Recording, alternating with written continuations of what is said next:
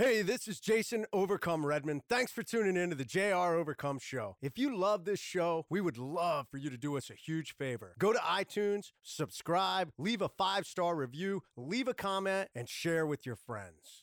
Everybody wants to be on top of the mountain. The problem nowadays is people want to get dropped off at the top of the hill and look down. It's that I overcome mindset that makes all the difference. See, the way we're taught is you're going to claw, you're going to scratch, you're going to bite, you're going to dig, you're going to do whatever it takes to get to the top of that mountain. That unequivocally is how I have managed to keep myself moving forward and finding success. 2 SEALs, 1 mission. The JR Overcome Show. And welcome back to the JR Overcome Show. Man, it is incredible to believe it is episode 15. And I don't know if you guys can hear this, but do you hear that? Do you hear that?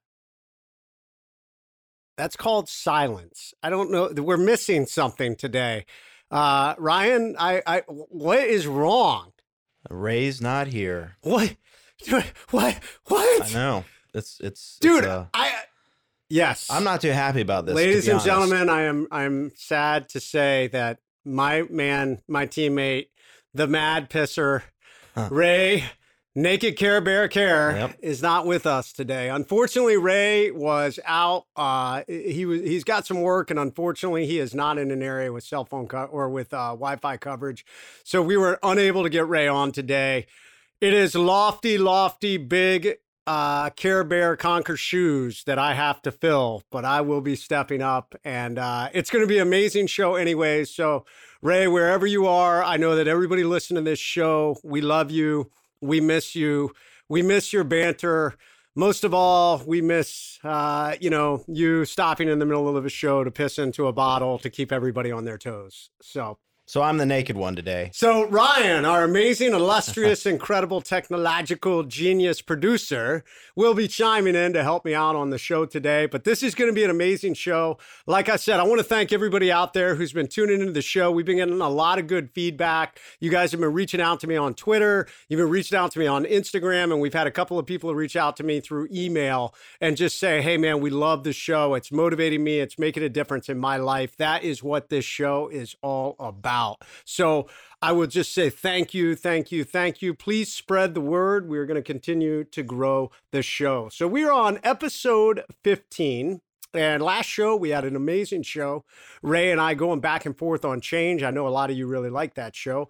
Today, we're going to talk about, the word of the day is resilience. And I'm going to get into that with our amazing guest. You guys are going to love this guest. As always, we try and bring on amazing people with amazing stories who can motivate and inspire you. So kick things off, I guess I'll jump right into some of the things that I have going on, current highlights. I will be heading out of town tomorrow, heading up to Washington. I'm going to be speaking to the Grant County Sheriff's Department. I'm excited about that. And I just launched my brand new group coaching program, the Overcome Army. So any of you out there who are looking to get involved with a group of individuals who are hungry, driven for success, motivated for change, and they're looking for some coaching to work with me, a retired Navy SEAL, and many of the lessons that I've learned, you can check out my website under the consulting page for the Overcome Army. It is a great program, only $99 a month, less than $3 a day, to get some great content on how to overcome and how to lead yourself to success. So that is the biggest thing I got. Oh, and Ryan, I turned my book in. You turned your book in? I turned the new book in. I got the manuscript turned in. And I'm really, really excited about this book. Overcome is a phenomenal book, all about how we lead ourselves through failure, crisis, adversity, through the life ambushes that I talk about. Not only how to survive a life ambush, and I walk through steps on how you can navigate your way through it, but then how we lead ourselves and build that relentless overcome mindset, build structure and discipline in your life so you are prepared for future life ambushes. So yeah, man, I got that turned in, and I'm really excited. So December, that'll come out. A more refined Jay. That's right. I am stepping up to the higher levels. Very good. You know, I drink Dos Equis now. Amen. Hey, and then I got another piece of pretty interesting information yesterday. This is pretty hilarious, actually. So for years, The Trident, my original book, has done very well, but I've always been a little bummed out because I really wanted to hit the New York Times bestsellers list. And in the beginning, it came so close. Month by month, we would be right there, and we missed it. And I was so bummed out. So I was talking to the editor for the new book, Overcome, yesterday, and she had written on there as we're doing, all the marketing stuff, getting ready, and she wrote New York Times bestselling author. And I corrected her. I said, "Hey, Jamie, I really appreciate that. But, I don't think I ever hit it. We were really close." And she sends me an email 10 minutes later and she goes, "No, Jay, actually you did hit it on this date in 2014. Whoa. So yeah, I mean, I don't, so to my agent, thank you for not letting me know. 5 years later, I found out I made the New York Times bestsellers list. So what are we doing tonight? We going dude, out? we are celebrating. Woo. I am a New York Times bestselling author 5 years later. Who knew? So anyways, that's my goal. Because of this, we are going to be running a special on the Trident for everybody out there. So I'm going to be posting that here shortly. Without further ado, I want to jump into this show because that word, resilience, is such an amazing word. And the individual we have, our guest today, is an incredible man. I got to tell you. I don't want to hold too much against him for the fact that he is Army. I don't know what it is with us Navy guys. We always end up hanging out with these Army guys. But he was with the amazing and legendary U.S. Army 10th Mountain Division, leading troops in Afghanistan. He was a team leader. He saw some pretty heavy combat and actually was involved in 2 pretty major IED explosions that rang his bell, injured him. He is a Purple Heart recipient. And now he is out there truly, truly making a difference all around the world, and just getting out there and spreading his message of leadership, resiliency, teaching people how to be tough, and teaching people how they can lead themselves. So I'm not going to get too much into the details on what happened to him. I'm going to let him talk to you about that.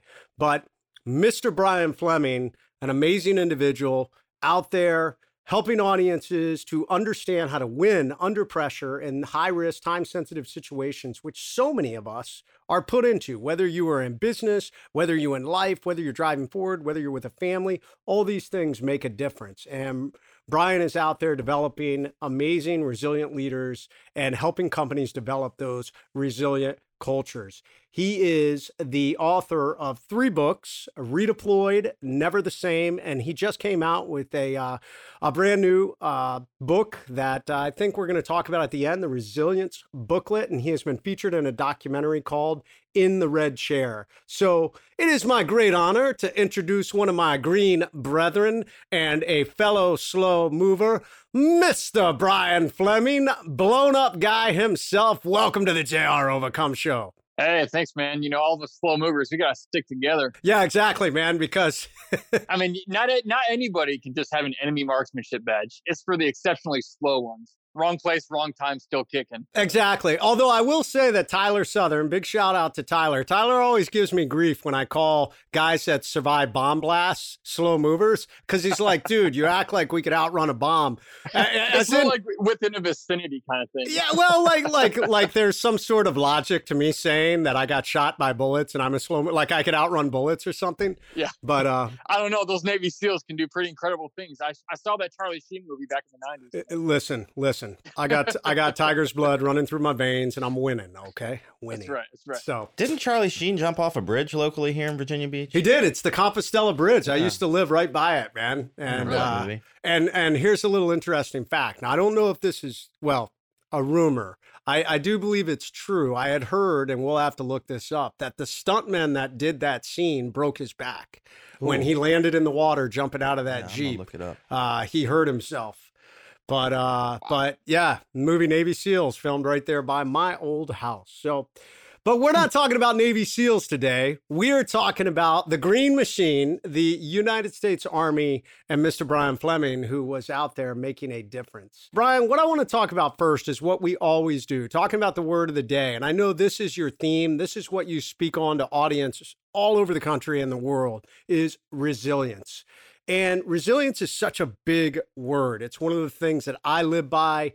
I talk about the Overcome mindset, and the Overcome mindset is about that critical key word. So Normally, Ray would be here to read the dictionary for us and crush it like he always does. But today, I will have to do it. I will have to take the honor.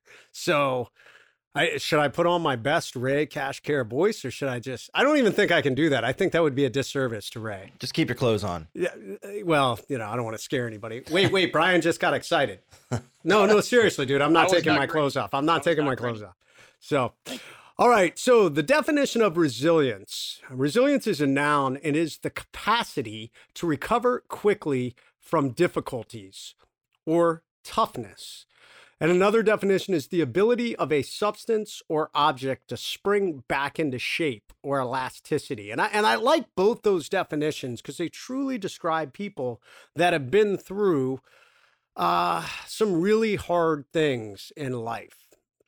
And Brian, I know you and I, before the show, were talking a little bit about this, and I want to get into this discussion of resilience and where we are as a country, because in my book, Overcome, I talk about that I feel like we're on a downward slide as far as grit and resiliency in this nation. I feel like the average American that's growing up doesn't have as much grit and resilience as they did maybe 50 or 100 years ago. And I know that that's you and our mission to get out there and help build that. What do you think about that? Do you think that my assessment is accurate? I think it is. The important thing to look at also is, with that definition of resilience, I don't think it's just the ability to bounce back from difficulty, but it's also the willingness to fight forward through it while you're in it. Because if you think about it, nobody really wants to be resilient. Because if you're having to be resilient, you're in a situation that really sucks. And nobody really likes that. However, you can only develop grit. You can only become tough. You can only become stronger and push through when you've had things come into your life that beat the hell out of you. And then you somehow make it through and push through and you keep going. You can't, you can't borrow thick skin. You have to develop your own. And that only comes through really, really tough circumstances. And so while I don't wish tough times on anybody in particular in any particular way, I do wish it on people, including myself, to some extent, as crazy as that sounds, because I know that the longer you go without opposition, the longer you go without a battle to fight, the more stale and complacent life becomes. You start to lose your sense of mission. People start to drink. They start popping pills. They become depressed. Everything, your family goes down. Everything seems to spiral when people don't have a battle to fight or have to be resilient for a cause that they believe is worthwhile and worth fighting for. And so to answer your question, in America, right now, we're raising a bunch of sissies, Jay. In a lot of ways, this isn't everybody, but when you look in the media, boom. There's a lot of people. Hang on. I got to drop my mic. Wait, this mic's connected. I can't drop. Ryan, Yeah, why didn't you don't bolt drop my the mic. microphone down? Please don't drop that Okay, mic. sorry, Brian. Go right ahead. Well, everywhere you look, it's like, in school, they can't play dodgeball anymore, or they're playing with these little soft, squishy Nerf balls. We used to play dodgeball with kickballs. Like it bounces off a kid's head and knocks you completely on the ground. Like, that's how we grew up. And I'm not saying, that can't cause a head injury or anything like that. But if the kid falls off the monkey bars at the playground, that isn't grounds for removing the monkey bars from the playground. If you can dodge a wrench, you can dodge a ball. And the famous words of the epic and legendary Patches O'Houlihan, absolutely. But that's the thing. Like, we got to draw a line somewhere and go, okay, that's just stupid. And go, okay, on this side, yeah, you can get hurt. Yeah, I joined Army Infantry in 2003 during a time of war. We were in Afghanistan. I knew what I was getting into, and I accepted full responsibility for that. And anything that could happen and did happen, I owned it. And because I owned my piece of it, not that I was responsible for everything that happened to me, I owned my piece of it. And because of that, that allowed me to have the power to dictate what I did afterwards. If I only blamed the suicide bomber for exploding 3 feet away from me in Kandahar, which just about killed me, if I only blamed him, he would have had all the power in how my life turned out. But because I owned it, people would say, do you blame the suicide bomber? I blame him for his part, but I also accept and own my part. Like, I put myself in a position where I might roll up next to a guy like that unknowingly. And, I'm a better guy today because of the tough things I've been through, though I hope to never go through it again, and I wouldn't wish it on anyone. I agree 100%, man. I mean, when I got wounded, I accepted it was just part of the job. And it was a part of the job that sucked. I'll be honest. I never, I always thought I'd be killed, or I'd, have the old Monty Python, I'm merely a flesh wound. But, obviously you and I didn't get those. And that's okay. I mean, I accepted it. And like you said, it makes you better. It makes you harder. One of the things that I don't want to, I do agree that right now we are growing up, softer individuals. And I don't want to point fingers. If you're someone that's younger right now and you're listening to this show and you're getting offended, one thing about whenever we get offended or we're uncomfortable, you need to take a look inside. Jocko actually talks about this, and I really liked it. He talked about how, when he felt negatively towards something or he felt uncomfortable towards something, he would look inward and say, what's making me feel that way? So the question is, if you're offended by Brian's comment that says, we're growing up a bunch of sissies, do you resemble that remark? Or are you the opposite of that remark? I mean, that's one of the things. And let me clarify with that. I meet a lot of millennials who are smart and they're strong and they're tough. They're resilient people. I mean, we can't classify an entire generation with one category. But here's the problem I see. Like, a lot of that stuff that they're growing up in, I don't actually blame them for. Whenever somebody complains about millennials, for example, I just say, well, I look at them and say, well, who raised them? And it's usually the older person I'm looking at talking to. And so, like, a lot of this younger generation, they have the grit. They're in the beginning stage. Like, you aren't, when you got through buds, Jay, you had a lot of grit before you went in. But I guarantee you had a whole heck of a lot more grit when you came out. So a lot of this younger generation, they have the grit. It's in there. The potential's in there. It's all there.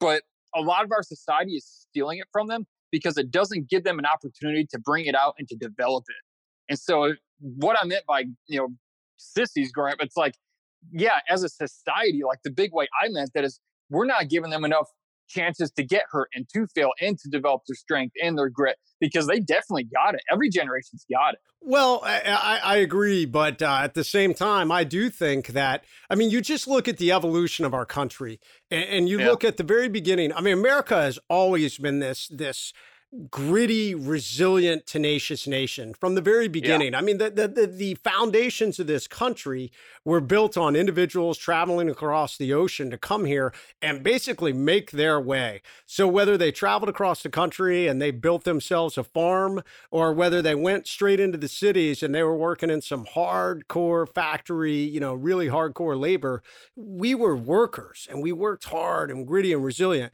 And if you so for the first 150 years of our country, that's what it was built upon. And then we got into the industrial age and we started getting into machines and stuff like that. And I think that there weren't that hard backbreaking work started to go away. What that backbreaking work built was a strong, resilient, overcome mindset. Fast forward to today, for the last 50 years, we're in the technological boom. So we live in this world where computers and phones and, all this stuff, automated stuff, makes life a lot easier. It also stops us from going outside and doing some of that hard work. So some of it is a sign of the times, although we're going to have to do something, because if we fast forward another 100 years, what's going to happen? Are we going to have people living in boxes and living the world out in a virtual world like you see in the movies?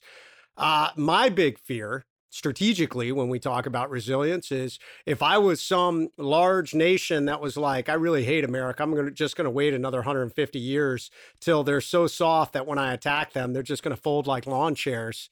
I mean, that, when people are like, oh, Jay, you're such, you exaggerate. I hate to tell you, that is long-term strategy for some people. Yeah. Well, not only that, that's a mental thing too. I mean, if you look at even World War II during Nazi Germany, there were people who were against what Hitler was doing, but there was such a norm in the way things were done. Nobody really said anything. And there was this complacency. And that's another danger that comes with exactly what you're saying. Absolutely. And in some ways, depending on what you believe, we don't get into politics on this show, but, there are some people that are just sitting by and, they're just like, they don't want to be involved. But resilience is being able to articulate, I disagree with something in a respectful way, but also being willing to fight for it if it moves past that point. I think we're going down this weird road right now where we're basically telling people, if you hear something that makes you uncomfortable, you shouldn't have to do it. If you don't like doing something, you should quit. If somebody says something to you, or they're wearing something that's offensive to you, you shouldn't have to be exposed to it. That's what we're seeing in a lot of the schools and even universities and even on the streets. And yeah, that's ridiculous. It is. And I agree with it 1,000%. I mean, you and I have both seen things all over the world that I don't agree with. There are parts of foreign cultures that I don't agree with the way they do things, but that's the way they do things. And I still have to be respectful in how I dealt with them and how I interacted with them, even though I didn't agree with them. We need to bring that back in this country. That's part of resilience, our ability to take in information that we don't agree with and still be able to operate. Yeah, and it's a two-way street. It's the whole tolerance thing, but only if you agree with my way of doing it, which that isn't actually tolerance. We can disagree with people on certain things, but like you said, respectful conversation, you'd be surprised about how much of that actually does take place that none of us hear about because the news won't report on it. I was about to say the same. Yeah. It's the media. If you're the offended media. by something, don't look at it. And not trying to be political, but it's the media. The media is it's probably programming media. these people that were at edge with each other. And I just don't necessarily think that's the case. It's not. I mean, there are some who are very sensational, and the media definitely preys on that sensational news. But that's why I like the second part of the definition we talked about, elasticity. And I think resilience, there is a part of that where your mind is able to absorb information. Brian, you could present something to me, talking about how great the Army is, and I would disagree with you 1,000%. I know the Army sucks, and the Navy is the greatest armed force in the history of the world. You sound like you're in the Marine Corps. At least that's what they all tell me until I get in a shooting competition with them and blow them all away. I know a lot of Marines who would be like, bring it on, Fleming. Dude, I outshot a whole platoon last time I did that, but I'll just leave that right there. Well, I think the gauntlet has been thrown down. We're going to have to set up the blown up guy, the shooting competition. But I mean, at the end of the day, I mean, it is playful banter, but there are views that I disagree with. There are some things that are out there I 100% disagree with. I have people, and I want to be careful because I want to stay away from politics. I'll just say that a former leader, I have some friends that totally disagree with some of the decisions this former leader made. And they used to say things to me like how nefarious this person was. And I was like, you know what, man, I don't agree with that. That person believes that what they're doing is good. Now, it may not be in alignment with what you're doing, but they believe that what they're doing, nobody, very rarely, except for maybe Al-Qaeda terrorists who wake up and say, we want to sow evil to accomplish what we're doing. But even they believe in their cause. And in some ways, you have to take a step back and respect that. Because, for us, that's what we were fighting against. And you had to understand their motivation and why do they believe the way that they do. That is part of the resilient thinking. Yeah. And I think it's the ability to draw a line in the sand on certain issues in every aspect of life. I know I've heard so many times this phrase, violence is never the answer. Now, here's what I'll say about that. Violence in any case violence in any case should be the absolute last resort for obvious reasons. But there is a place in life and human existence where you've got to draw a line in the sand. And if it gets crossed, you enforce it with consequences every time. And when you don't, we all know what happens. I mean, I hear people say we never should have been in Afghanistan, all this stuff. But if you just let your enemies attack you, it's like the bully on the playground. It's the bully on the playground. He'll never stop doing what he does until he gets knocked on the ground. And sometimes, that harsh reality is the only answer. But if it can be handled differently, by all means, try every way possible. But there is a time when you've got to drop a hammer on certain people and certain issues. Absolutely. Because there are some people out there who are so set. I mean, the zealots. I mean, they're zealots in their beliefs. You're never going to change their views. If they can fly a plane into our buildings, they'll do it. Yep. And those are the You individuals, can only and that's stop them by not putting a bullet in their head. Yeah. that's not all of them. I mean, one of the things that we saw over there is, maybe 10-20% were the diehards. They were the diehards who would fight to the death. They would do anything to take you out. And for them, the only answer was violence. It was lead medicine. And there were others who, they got pulled into this momentum, this belief system. But when you laid out facts and you said, listen, man, that's not really the way the world works. Let me show you. You've been fed a line of BS. And oftentimes when you could pull the, when you could, pull the curtain back and show them the man behind the curtain, they would say, wow, I never knew that. I believe differently. And I think that's where education is key. But I agree, man. There's some people where, Ryan, lead medicine. That's the answer. Lead medicine. So, all right. Well, listen, I think that was a great discussion. Ryan, do you have anything to offer? Would you like to weigh in on resilience as we close this conversation? Not really. Ryan is incredibly resilient behind these computers and audio equipment to make us sound so good. If I can say something too, because I know a lot of people listening to this probably were not military. And I know a lot of people look at guys like you and I, and hold us up on this resilience pedestal and a lot of things.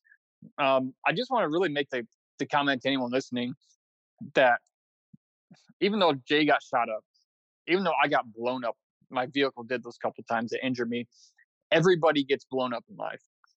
And a lot of people will say, well, I didn't go through the same thing you did, therefore you can't understand me or help me. But people really don't relate on only what they went through, but we all deal with the same handful of issues as a result of what we go through. There are a lot of people who grew up in an abusive household that will deal with a lot of the same post-traumatic stress issues as a service member coming home from Iraq or Afghanistan. And so I always put it this way. When we were on the ground in Afghanistan, if we needed air support, we were never too good to say, hey, we need those A-10s, but we don't want them to think we can't handle this. So let's just not call them in. Like no idiot leader in his right mind would make that decision. So if you're in enemy territory in your life, if you're dealing with an issue, a trauma, a death, whatever it is in your life, your friends, your family, the ones you can trust, those are your close air support. Those are your A-10 pilots that can come in. And the thing about them is they have a different kind of firepower than you do. And one of the biggest advantages is that because they're not in your boots, they have a different perspective flying above your battlefield that you do not have. And because they're not in your perspective, in your boots on your battlefield, they can see things that you can't, that can actually be the key to you getting out of that thing alive. So if you've ever had that thing where I don't want to talk to anyone, they haven't been there, they don't know, like throw that crap out the window. Take advice from anyone you can, but be selective on which advice you use. But just realize other people have a different perspective, just like the close air support does on a battlefield.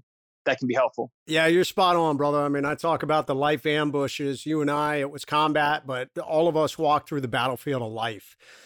And as human beings, man, struggle is part of what we go through. And whether they were bullets or bombs, or whether it is sexual trauma, whether it is just it is a divorce, it is life-threatening illness or injury, or maybe it's a business failure, the pain, the emotional pain we feel is the same no matter what.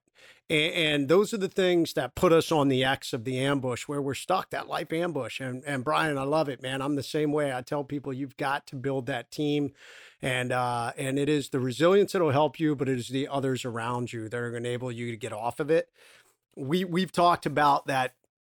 It's similar to a storm. When you're in the middle of a storm and there are clouds all around you and the thunder is booming and the lightning's crashing into you, literally you could take one step to the right and you would be out of the storm, you'd be out of the rain. And somebody else outside your circle could be standing next to you and they're saying, dude, Brian, all you need to do is step back, bro. But when you're in the middle of the storm, you can't hear that. You're immersed in the chaos and the hell. So yeah, it is the same, but the resiliency will make a difference. Find those people and let's drive forward. So, hey, well, listen, I think that was an awesome topic. I think that was an awesome discussion, but let's get into Mr. Brian Fleming. How did you build these ideas? What happened to you?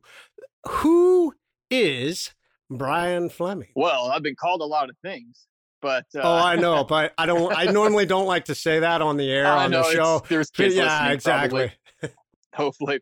No, I mean, I joined the Army as infantry straight out of high school, like I said, as infantry. Went to Afghanistan with the 10th Mountain Division. Those 2 explosions, one was an IED that my vehicle ran over. I actually walked away from that one unharmed. I had to drag one of my guys out. He was catching on fire. Both the guys injured survived and returned to duty about a month later. Let's take a step back, man. I want Sure. we have a lot of people that are not military, and you're glossing over some major things here. I probably am. Yeah, because people are interested with this. People are fascinated with the military, and for those who haven't been in the military, they're like, man, what would make you go join the military during war? I mean, you could be killed.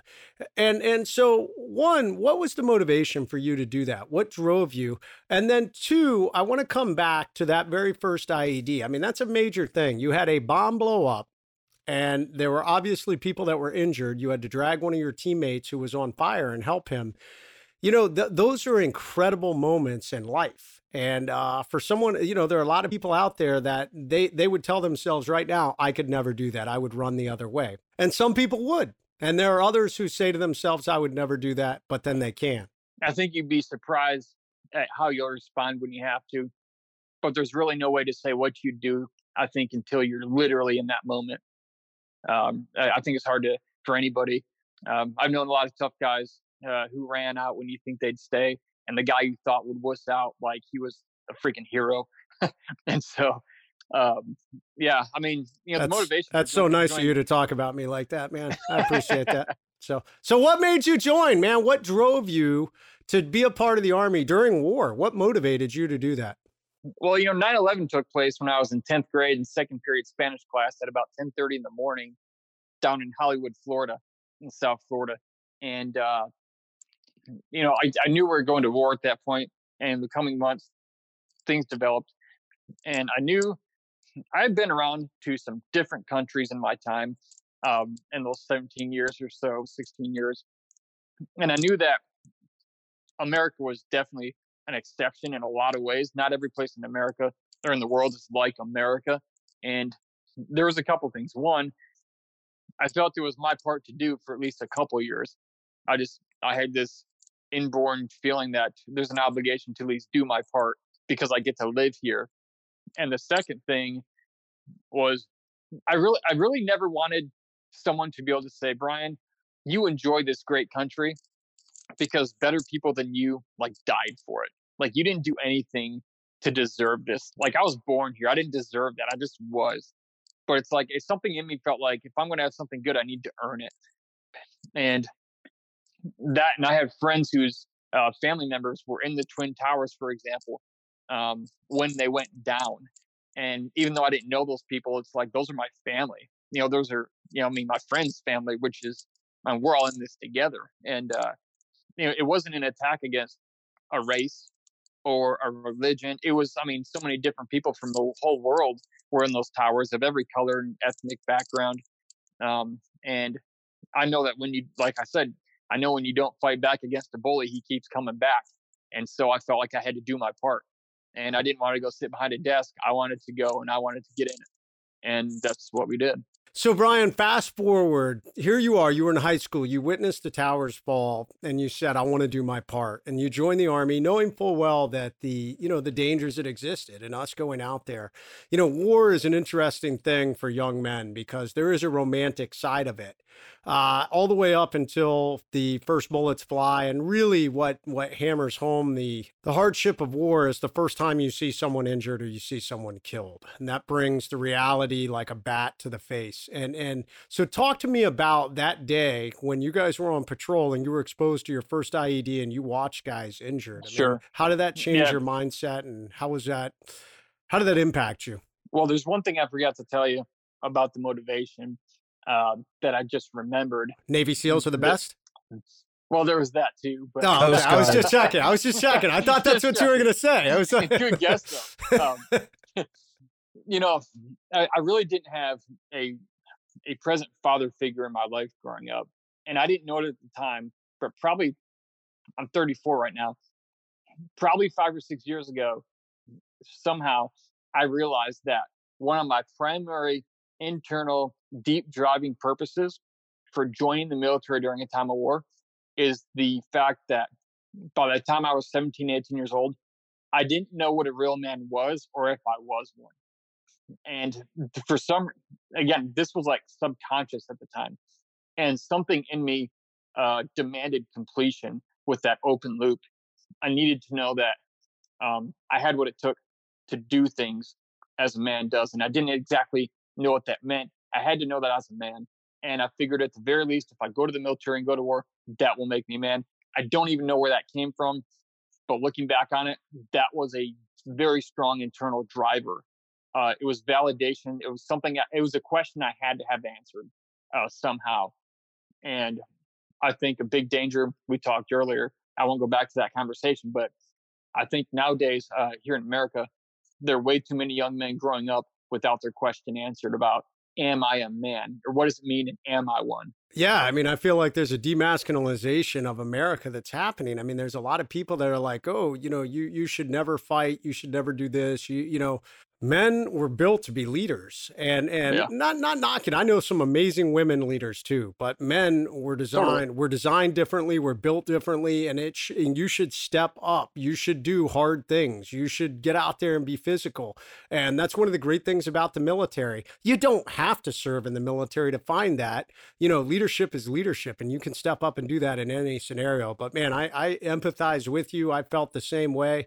And when you get into combat, you really want to know, hey, will I withstand the test? Will I withstand the fire when it comes? Yeah. Am I enough? Am I good enough? Is this going to happen? But yeah, that first IED, it was a double stack of anti-tank mines buried in the road. We were up in the mountains of the Arghandab province in eastern Afghanistan. Man, our back tire ran it over. Blew it up. Daytime, nighttime?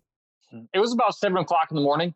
Okay. It was a very small dirt road. We just left out from our OP, where we'd staged the night prior, our observation post where we were for the prior night in our vehicles. And we just ran it over, and a bunch of smoke and dust went everywhere. And How big was the explosion? Where was it direct? Was the explosion directly in front of your vehicle, or did it hit your vehicle? No, I was in the back seat in the lead vehicle. I was in the back seat on the driver's side. It went off underneath the back tire on the passenger side. So it was underneath the other back seat where one of my guys was sitting. Oh, so your vehicle, though, it did hit your vehicle. Oh, it was my vehicle, yeah. So what did that feel like? I mean, there's a lot of people out there that have never, you and I mean, I've been exposed to a lot of explosions, and it's tough to explain to someone that it almost feels like your entire body is put into a vice for a second. Like it pushes the air out of you. That split second before the actual sound of the explosion and the fire, because it's happening so fast, it's pushing all the air out. I mean, any of you that ever seen movies with the nuclear blast, what knocks all the building down is that massive concussive, it's the wave of air that gets pushed out from the explosion. And it's no different in a smaller scale, still as equally destructive as something like an IED or anything else. So you're driving along at 7 o'clock. What did you feel, and what were your thoughts in your mind when that happened? A bunch of smoke and dust went everywhere. Everything seemed really quiet. I don't remember hearing it. But when the vehicle landed, probably 8-10 feet away, I think it probably was from where the explosion took place. I just remember thinking, I think we just got blown up was my first thought. And I was looking around. I was looking around to see if everyone's okay, checking myself. It's that moment when time stands still, and you just you're trying to get your wits about you. And the thing's on fire. We can smell the smoke. It's getting hot. So, we checked everybody. Are you good? Are you okay? My gunner was sitting next to me. He was standing in the turret, but he fell down into the turret. And we said finally, everyone get out. Everyone get out. Full security. When I got out, I could hear the guy next to me who the explosion went off underneath his seat. He was gasping for air and trying to say something, but he's just kind of hunched forward. And it directly nailed straight underneath his seat. And so I got out and I ran around the back and I opened the door and I said, "Hey, come on, get out, let's go." And he just kind of sat there. Were you guys in an armored Humvee? Yeah. Okay. Yeah, armored Humvee. And this wasn't the kind of guy who's just gonna sit there. He's a pretty tough dude. And when he just sat there, that was like real quick, very concerning because he wouldn't do that. And so I just grabbed him by the body armor, drug him out. His legs are starting to catch on fire, but they didn't. My squad leader, his door in the front passenger was jammed shut by the blast, and so he had actually crawled through the back and got out through that door. No follow-on ambush took place, thankfully, which is typical. A lot of times they would blow up vehicles and just fire machine guns and rockets into it and run. That did not happen. Both those guys were medevaced within probably an hour or two, which is actually pretty good timing, a couple of hours. We were about a day and a half from reinforcements by vehicle. Probably, well, actually, yeah, 2 to 3 hours by helicopter, which they came to get the guys who were wounded. So from that point forward, I know a lot of guys, I am super fortunate in all my time, man. I did a bunch of mobility operations, and we came close to several IEDs. We had some blow up in front of us, but we never hit one. Although I know I was definitely sensitive to watching things. I mean, I was a mobility force commander, so I was constantly scanning the roads. I will never forget one time I was on the north side of Fallujah. Anybody that's been to the wonderful vacation spot of Fallujah, Iraq, on the north side, there's an overpass that goes by the railroad tracks. And we were coming down that dirt road. And I remember I was in the turret. I happened to volunteer to go on a mission with some of our guys. It was a daytime mission. We normally operate at night. But I said, yeah, I'll go, man. I'll run the turret. So I'm in the turret and I'm scanning the road. And all of a sudden at the last second, I saw like a metal band across the road. And dude, it happened so fast. I didn't even have time to get it out of my mouth as we ran over it. And I just remember my entire body tensing up thinking this is it. And thank God, bracing for it. Yeah, whether it was there or not, it didn't happen. We didn't set it off, or it wasn't one. But how did that impact you? Did you start, getting a little bit of the flinch factor after that first IED? Honestly, it didn't. Like, we were always watching, and so it was just kind of like, well, we keep watching like we always watch. I'll tell you what, really, after a number of different incidents and different things over the months I was there, really in my own mind, I came to this conclusion, like, I'm going to do the best I can. Obviously, we all are. But if it's my time, there's nothing I can do to dodge it. And it doesn't matter how good the guy next to me is. Like, if I'm going to go, it's going to happen. And there's no way for me to escape that. Like, that was like a very bottom line, primal survival mindset. Now, that wasn't, nobody wanted, obviously. You're doing everything you can to survive. But there was just a certain weirdness of, I can't escape this thing called death if it's going to happen.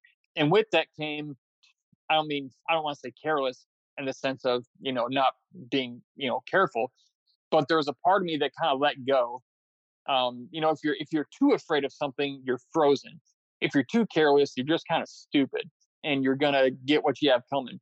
But it's the in between where it's like, you're extremely careful as you can be and tactical and everything, but you have a part of you that just kind of has to ease up on the grip a little bit when it comes to what could possibly happen, knowing that you can't entirely control that.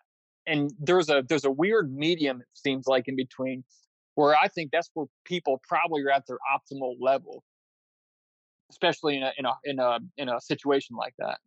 Yeah, I agree. And I think every mission I went out on, I kind of have my little sequence or my routine. And as I walked out the door, I just resigned myself that I may never be back. This may be it. Yeah, you leave the fob on the vehicle and you're like, I might not come back through these gates. Yep. And I stopped thinking about my family. I stopped all of that stuff. I checked it and just focused on the mission. And one of the greatest things, that's right, I hear it a lot, and I think it applies in anything you do in life. Action is the solution. So movement is life. So by continuing to move, by continuing to think, by taking action, it keeps you going. A lot of people would ask me, man, you were in some intense firefights, were you ever afraid? Well, no, because I was focused on the job at hand. I was focused on all the things that needed to be done. And I think that is true in life also.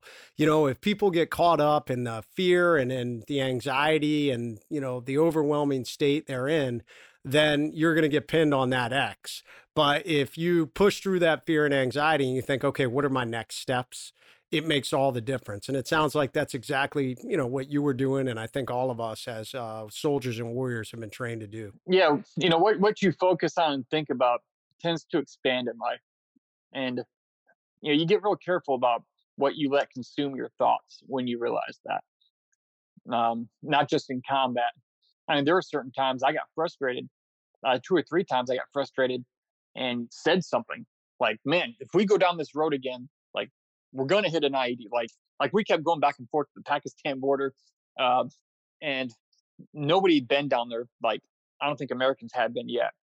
And so now they knew we were there. We were going back and forth. And for those that don't know, anybody that doesn't know, Pakistan, it was like the Afghani Disney World, a lot of fun, oh wait, no, that's not quite it. So no, no, it's actually where the Taliban would hide out and have their safe haven, then cross the border and come fight.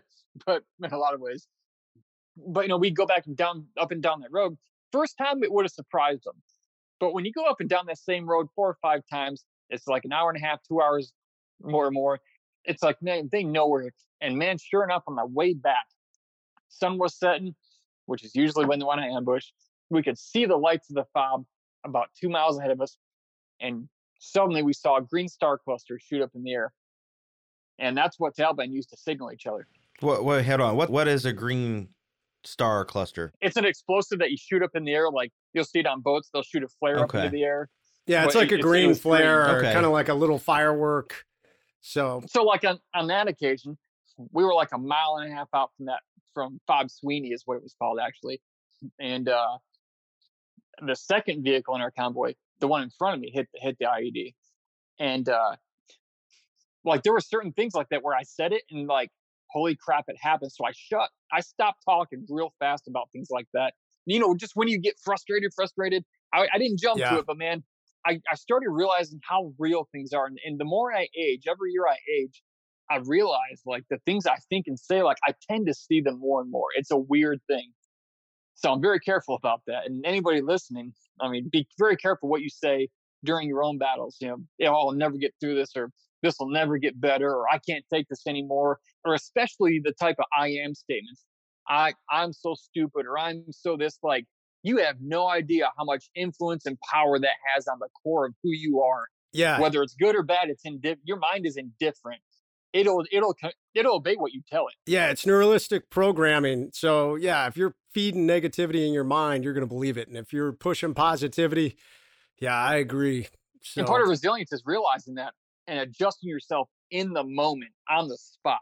And it doesn't mean that it's not going to happen, man. I mean, Sure. I have negative I drop it thoughts all the time, and then I turn it off. I try and push through it, and I just go, that is not true. That's a bunch of bullshit. Dude, get past that. Let's go. Get off the X. Let's move. So, And sometimes it takes having a battle buddy or a few battle buddies who you give them the opportunity and the right to speak into your life. Some people won't tell you what you need to hear because they're afraid of you, or they go, oh, he won't take correction. yeah. And it's to your own demise. But when you give people permission to help you course correct, because we're all going to get off course, when you do that, man, that can be a lifesaver. Yeah, building that fire team. It's true.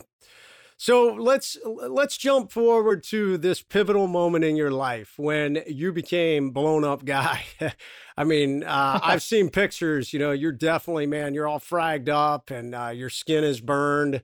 So walk us through that day and what happened. And then, what I'd like to know is how did that change you? How did that change your mindset? I know you said it earlier. I say it a lot, but my injuries, they were one of the best things that ever happened to me. And I know so many Wounded Warriors believe that. So walk us through that day and how that fundamentally changed you and even your family. Yeah. So I was we were 2 miles from the main gate to Kandahar Airfield, which was our final destination. I was the truck commander in the lead vehicle of about a 15 vehicle convoy. I was going there because I was in the process of reclassing from infantry to EOD. Yeah, I know. I mean, I just got, so for those that don't know, basically infantry is our guys that take the fight directly to the enemy. And EOD stands for Explosive Ordnance Disposalman. So it's their job to defuse bombs. So I know that there's some of you out there that are like, Jay, how could you laugh at that? But you have to laugh at the irony that you were getting ready to be an EOD guy and you get blown up. Yeah, I got blown up on the way.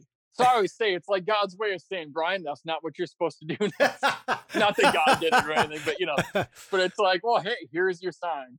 So yeah, so we're driving along and we're almost there. And a minivan pulls out in front of us, going very slow. My driver passes him on the left, so I'm in the front passenger seat. As we're passing him, I could pretty much reach out my window and almost touch his window. And as we got right up next to him, passing him in the left lane, that's when the whole explosion happened. And the suicide bomber, he blew his minivan and himself into about 10,000 pieces right there in the street. It was about lunchtime on July 24th of 06. I woke up in a ditch on the side of the road. I had no idea where I was. My helmet was gone. I couldn't find my weapon. I had blood pouring out of my face. How far do you think that was? I mean, you probably know. How far was that from the initial impact point when you got blown out of the vehicle? Well, the vehicle was about 60 or 70 feet from the blast site because we got blown straight off the road. Wow. The first thing I remember is just waking up and I was right outside my door. And I was just, I didn't remember I thought to myself, like, why am I laying here? I didn't remember laying there. I thought maybe we're in a firefight. It was weird waking up there and not remembering laying down there. And it took me a minute to kind of get my wits about me. The vehicle was on fire. It actually turned out my driver, who was a medic, that came in real handy. He actually, when I was unconscious, I had phosphorus on my door that was eating through the armor, so he couldn't get me out that way. He actually dragged me through the vehicle and out his door. Couldn't find out. So I wasn't right outside my door. I was outside his, and he saved my life that day. He pulled my gunner out of there and called in the 9-line medevac. Got the bird was there in like 30 minutes.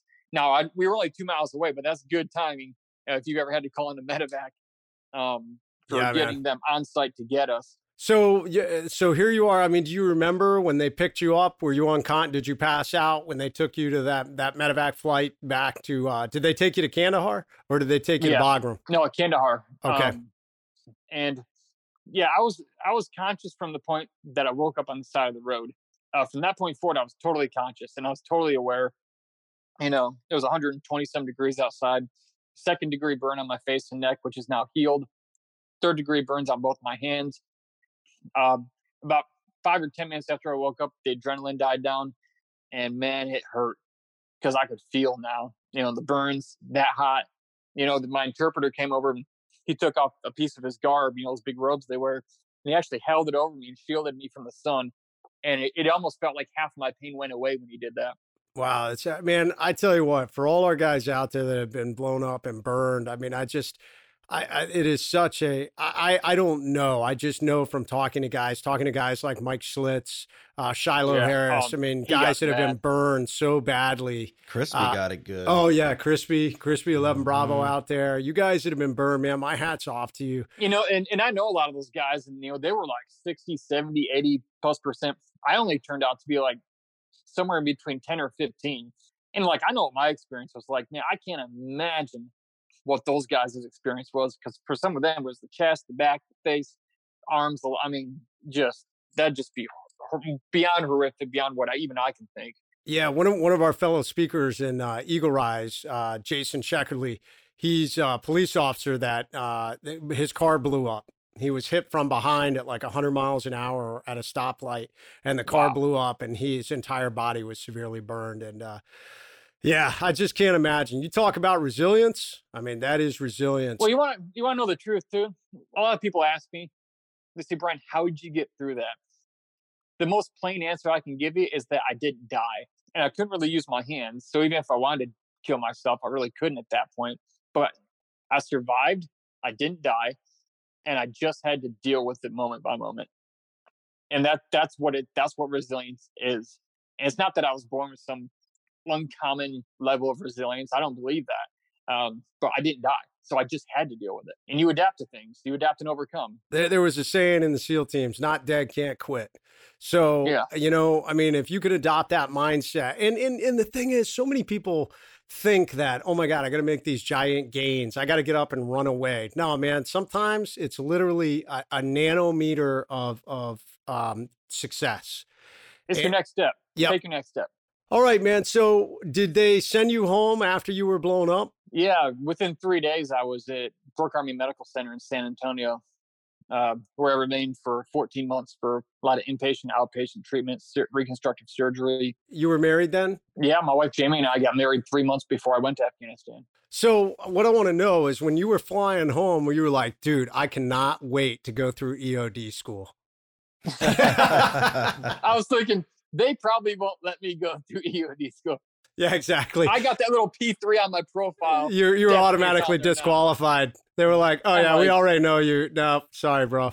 But yeah, who knows? Yeah, I've met your lovely wife, Jamie. She is amazing. And it's one of the big things that we've talked about often on this show. And we've already hit on it several times, how critical it is with resilience to surround yourself with the right teams of people to help you, to have that external support. So how much did family play a part in your strength? I mean, you came home and obviously Jamie was there. How did she help you through that? And what advice would you give to other people out there, how to build those teams and how to build relationships? Because I know how hard it is to go through those things with a spouse.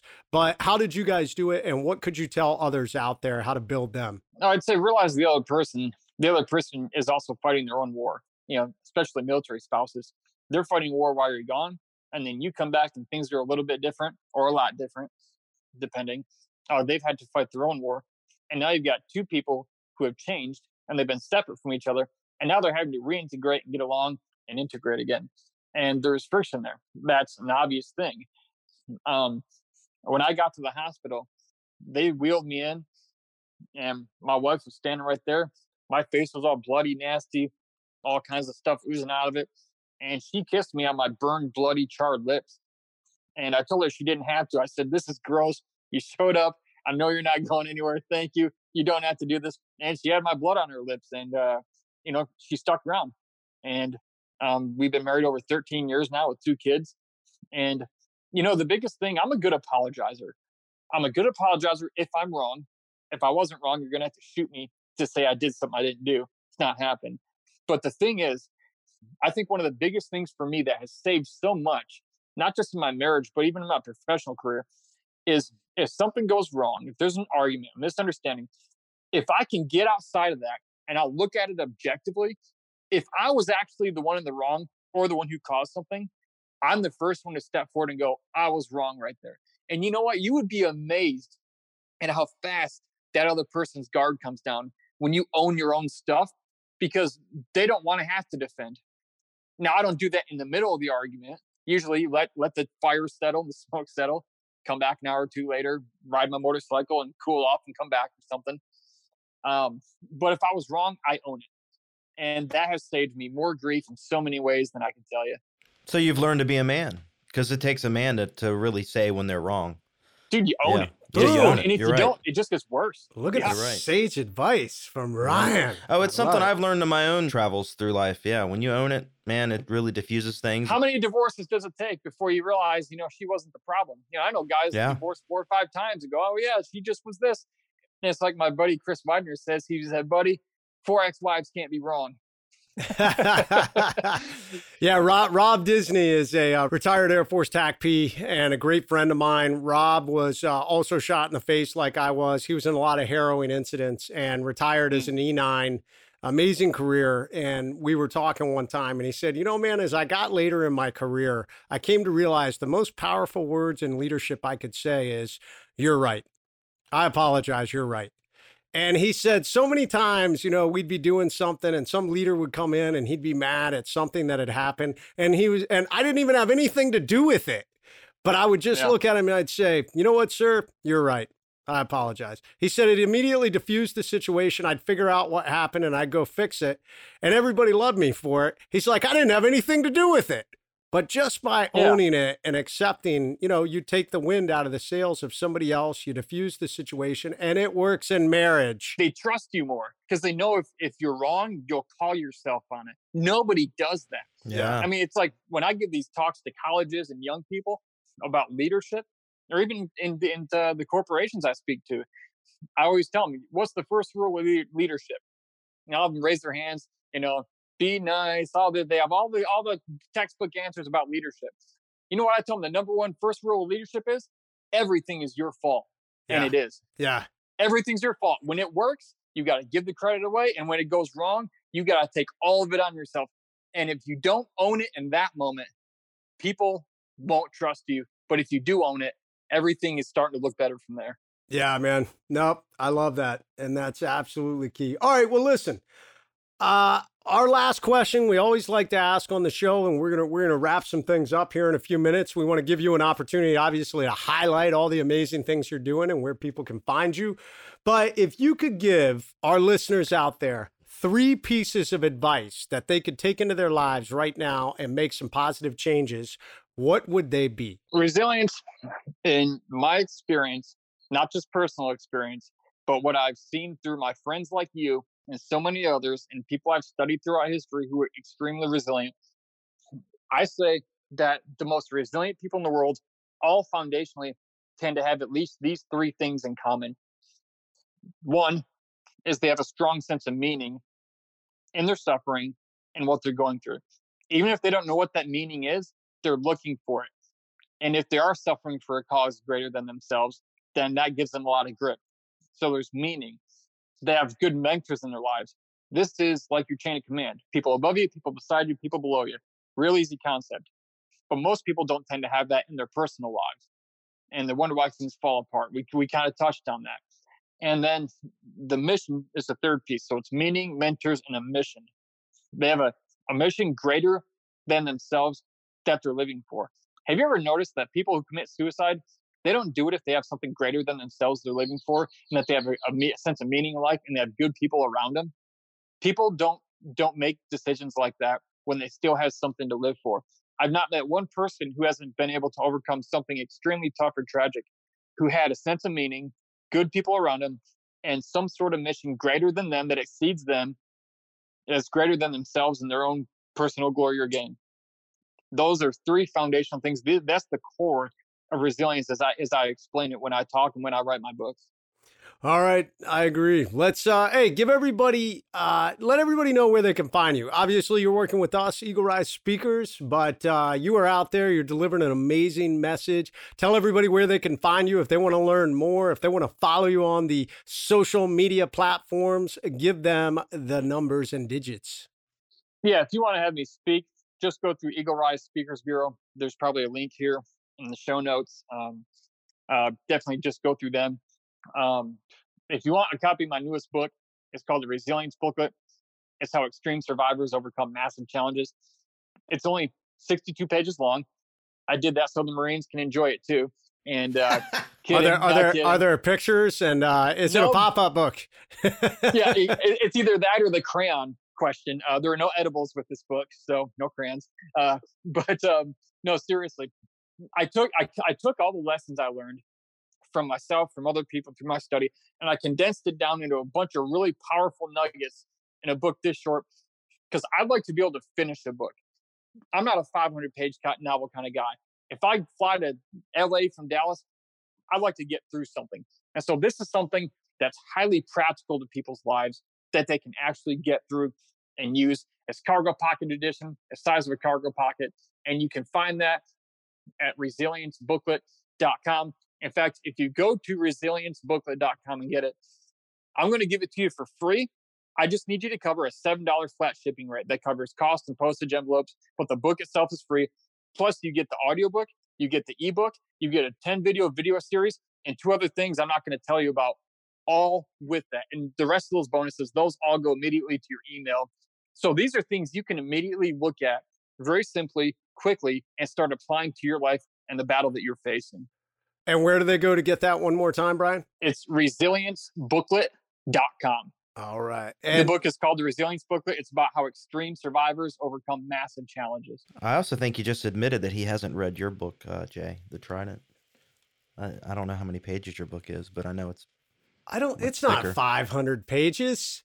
I've read it. Is it? It's I like- read it's- on it might Kindle. be- I do may read be longer books, 400. But I do find a lot of people, they won't get through them, or they'll read the first couple of chapters and they fall off and they go, yeah, I never got through it. Yeah. I really, with this one, I wanted people to actually get it all.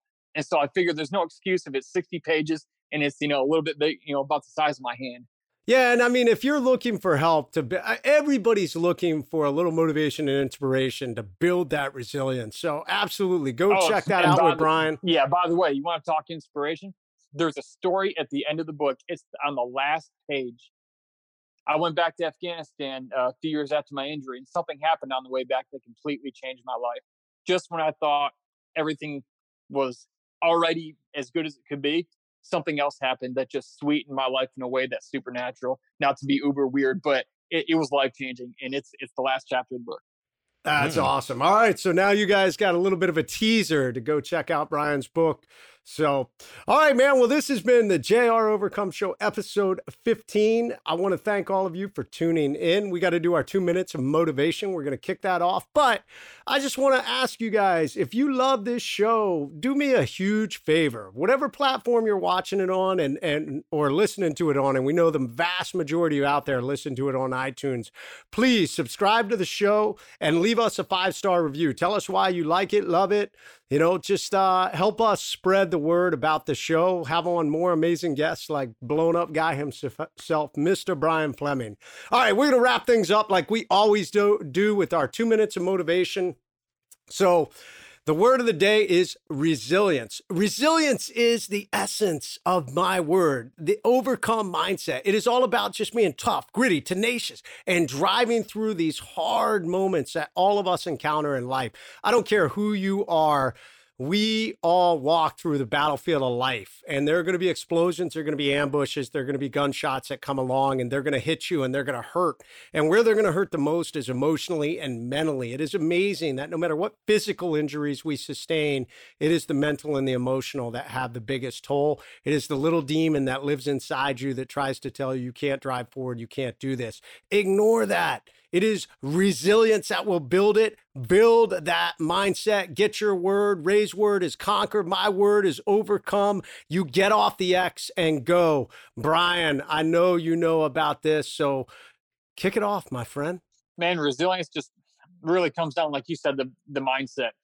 Resilience, the mindset, you're expecting things to go wrong in life because they're going to. You didn't always do something wrong. Sometimes you did, and you got to live with the consequences.